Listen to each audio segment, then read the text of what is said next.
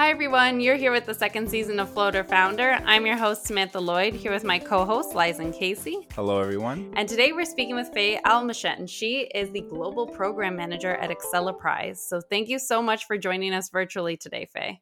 Yeah, absolutely. Thanks for having me. Awesome. So can you start us off and tell us what Acceleprise is? Yeah, absolutely. So Acceleprise is a top-rated B2B SaaS accelerator and seed fund. We actually launched in San Francisco, which is our head office, 6 years ago, New York about 3 years ago, and then just launched in Toronto this January.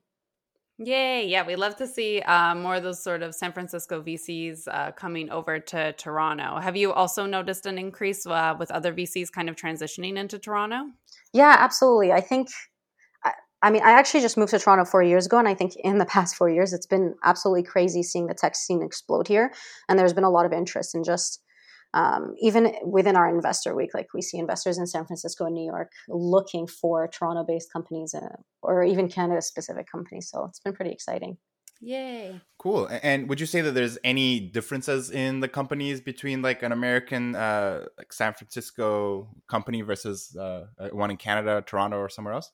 Yeah, I think there's a lot of nuances. That's actually interesting that you asked. I just had this conversation earlier today where there's things that are very specific to the city. So for example, in New York, we see a lot more fintech companies, whereas in Toronto, we see more prop tech. But that's just because of what's going on within the city. But other than that, I would say little differences in the founders, like American founders are louder, more exaggerated maybe. And I think Canadians, are more realistic, and it's pretty interesting seeing them pitch side by side.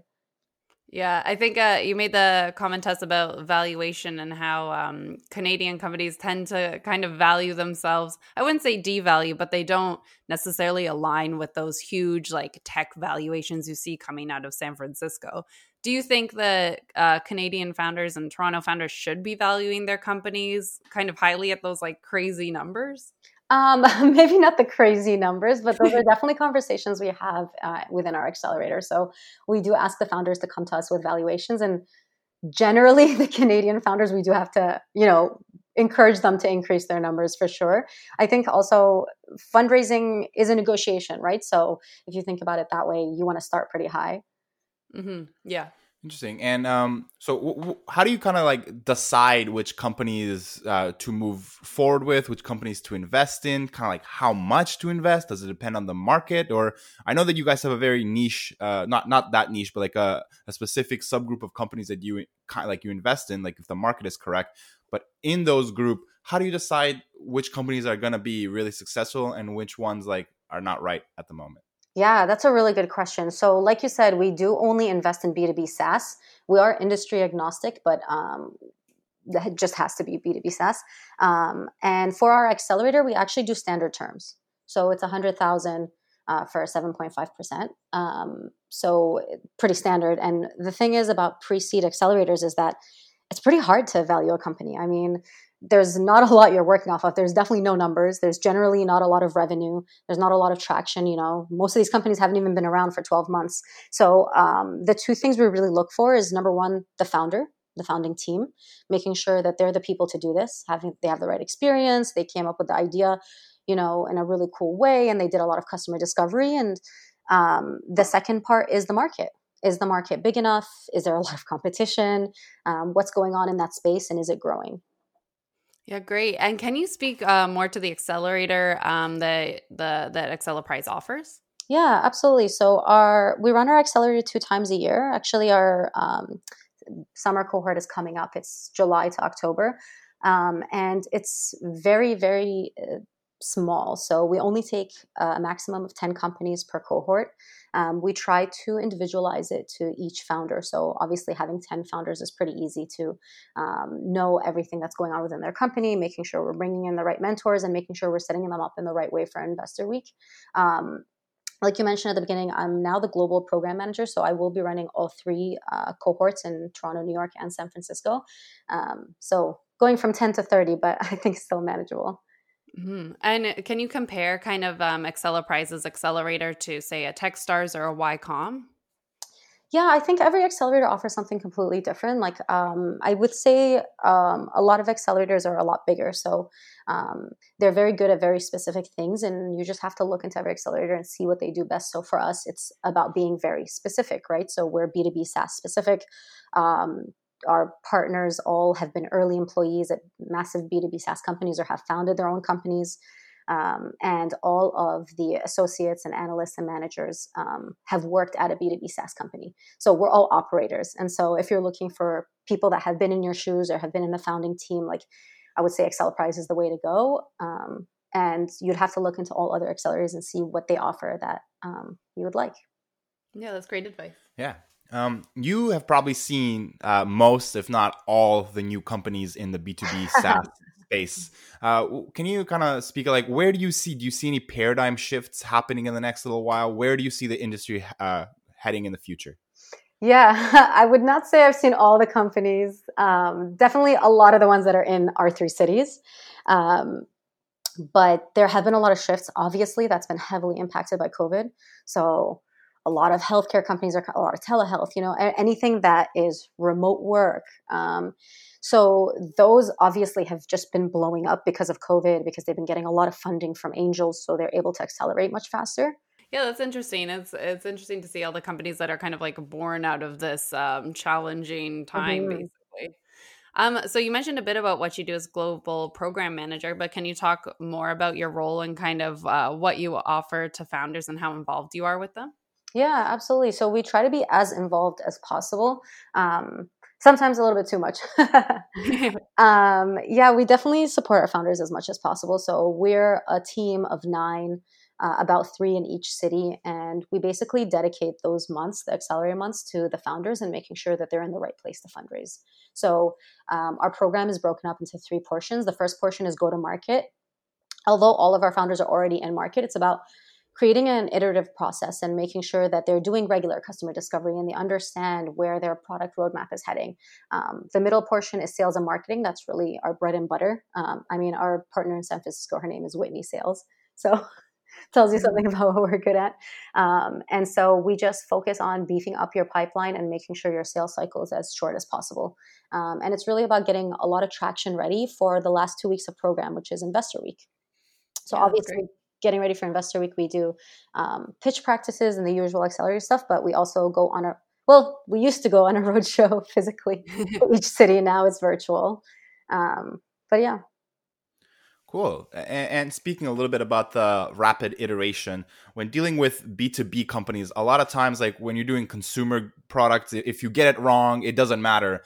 But for B2B, sometimes getting it wrong could cost a company a lot of money. How do you balance the rapid iteration cycles with making sure that you're not costing one of your users a lot of money?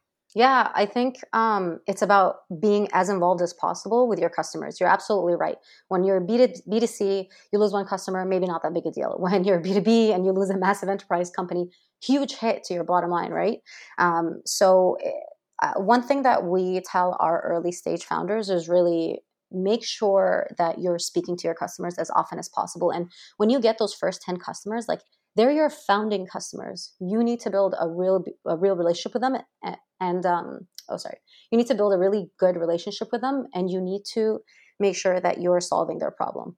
And I guess one big piece of advice is like, don't fall in love with your product, fall in love with the problem, so that you're constantly trying to solve it and not just pushing your product on people. Yeah, that's really good advice. And can you speak more to Investor Week? What can startups who are in your cohorts expect? Yeah, absolutely. So our Investor Week is 2 weeks long. Depending on when you join, if it's COVID or not, it could be in person. So we usually do a road show from Toronto to New York to SF. But when it's virtual, it's more of a demo day, I suppose. We create a website, we add all of our founders' information, we work with them to set them up for Investor Week, and then we connect them to as many investors as possible with the goal of raising a seed round. Very cool. Cool. And I would guess with everything going virtual, your pitch deck has become even more important than it was before. What kind of advice do you have for people creating their pitch deck? What information needs to be on there? When is it too much information to have on there? Yeah, absolutely. We get this question a lot, and sometimes people are looking for a template, right? Like a standard template, which there are, and you can find them online, or we can provide them. But I think the biggest thing is creating a story. Like, we're all human. We love a good story. Explain why this is a real problem. Make them feel the emotion. And I think if that part is conveyed, like, the rest is pretty good. And if I can give a little tip about pitching online, make sure your pitch deck works with Zoom, because I've seen a lot where they'll have all the important information under where like the faces are on Zoom. And I'm like, oh, we Mm, should be editing these things. And I've seen Interesting. some yeah. companies do that, which is cool. Yeah, that is very That is interesting. Yeah, being able to share your pitch deck really easily virtually, Hmm. it's definitely needed now. And can you talk a bit about what previous cohorts for Acceleprise have looked like? Yeah, absolutely. So we've obviously been doing it for 6 years. We've invested in about 160 companies. And to be honest, we haven't really focused on a specific industry. So very B2B SaaS. Everything is B2B SaaS, and everything from health tech to ed tech, even MarTech and HR. So it's kind of been pretty diverse. That's very cool. And you mentioned that you invest in each company that comes through your program. How much have you invested so far, and what are you guys looking to invest in the future? Yeah, absolutely. We're actually on Fund 3 right now. We've invested a pretty good amount. I can't tell you the exact amount. I can't recall off the top of my head, but we invest about 100,000, anywhere from 50 to 100,000 for the pre-seed investment into the accelerator. And we also have a seed fund. So we do follow-on investments. We don't lead, but when our companies do go out for investor, we can say they get a lead and they need somebody to close out the round. We come in and close out the round. And we've just started this year actually to do investments in seed deals outside of our accelerator. Oh, that's really exciting. Yeah, that's really Hmm. cool. And having invested in so many companies, what have you kind of learned? What important things have you taken away from that for helping people build products that people actually want to use? Yeah, that's a good question. I would say customer discovery. You'd be surprised how many companies we meet, and it's because, the founder had an idea and he asked maybe like one or two other people and like went along with it. And one of the things we always say is like, make sure you speak to at least 20 people, 20 of your ideal customer, and make sure they have this problem, and make sure your product is solving that problem in a way that nobody else is. Um, Cool. And sometimes it can be kind of challenging to know who your ideal customer is before you have a product. How do you find out who is your ideal customer? Yeah, absolutely. It's definitely an iterative process. It's something that you have to continuously work on. But we have a really good session at Acceleprise on this. Yeah, the way I would say you find out your ideal customer is by talking to those people. So figuring out like, are they experiencing this pain point? If they're not, talk to somebody else, or like, it's continuously just having these conversations with people and making sure that you find them. And I know that's not the best answer, but there's no specific way to do it. You just have to like go out there and have these conversations and make sure that you find the right people that are willing to pay real money for this. Hmm. And so what if those people are having that issue, but there needs to be a lot of education to go into there for them to actually understand how your product is solving that issue. Hmm. Is that the correct way to approach it, or should you be looking for a different market? Yeah. There's definitely, I would say, like, obviously the best case scenario is that you have some low hanging fruit, people that have this problem and have been searching for a solution. But a lot of cases, they do have to do some education. And I think it's about going back to that human aspect of customers, just like investors are human, right? And they have pain points and they experience a lot of emotion and they get frustrated. And it's about explaining that pain point, being like, I know you experience this. This is a way to mitigate that. Like, what do you think about this? And of course, there's different types of customers. What we always talk about is making sure you find those early adopters. Those are people that like change. They're people that try new things, that are willing to change up their systems. If you speak to someone and there's no way they're going to change out of their systems, probably not worth the effort, right? You're trying to look for really short sales cycles. And if it's going to take you 2 years to convince somebody, you might be better off talking to four people that, will be convinced in 6 months each. Yeah, that makes sense. It seems like the story is then really important. The story is important not only to potential customers, but to investors. And so how you put that story out there is going to make kind of a big impact on whether or not your company gets picked up. Yeah, absolutely. As a matter of fact, story is so important that in our accelerator, we have 2 sessions. One storytelling for sales, and the next one is storytelling for investors. Oh, very interesting. That's Mhm. great. And since you have a couple sessions coming up, and I know one in January, can you tell potential startup founders where they would apply and how they would go about applying? Yeah, absolutely. You can check us out on our website. It's acceleprise.vc. And the application's right there. Our next cohort actually starts in the summer. It's July to October. And the one after that is in the winter. So it would be January to May. And what we look for is great founders, good market size, and you just have to have a product and market. And that's really it. That's awesome. Cool. And a lot of times dealing with B2B, you don't know who to talk to in the company, in the business. Should you try and reach out to the CEO? Should you try and reach out to the people who would be actually using your software? How do you find out which person in the business is the best to reach out to kind of have this ongoing communication with trying to improve your product? Yeah, that is a really good question. I mean, I think that's one of the biggest struggles of being in sales and B2B SaaS is figuring out who's in charge, because titles mean so many different things. And so it depends on so many different factors, like how big the company is. Obviously, if it's a smaller company, you're probably better off going to C-suite because they can just push it down. If you're trying to sell to, a Fortune 500, you're probably better off finding the specific person that does that. But I think it's if you find somebody at the company that is willing to talk, I think that's a good first step, because you could talk to that person and find out who does this role exactly and who manages the system, and you're able to target them next. Yeah, that's a great advice. And can you talk a bit about how you ended up working for a VC firm and why you chose to work in venture capital? Yeah, that's a good question. I actually never thought I would be in VC, funny enough. I have a lot of experience at startups. I've worked at startups in Kuwait, Dubai, Miami, Toronto.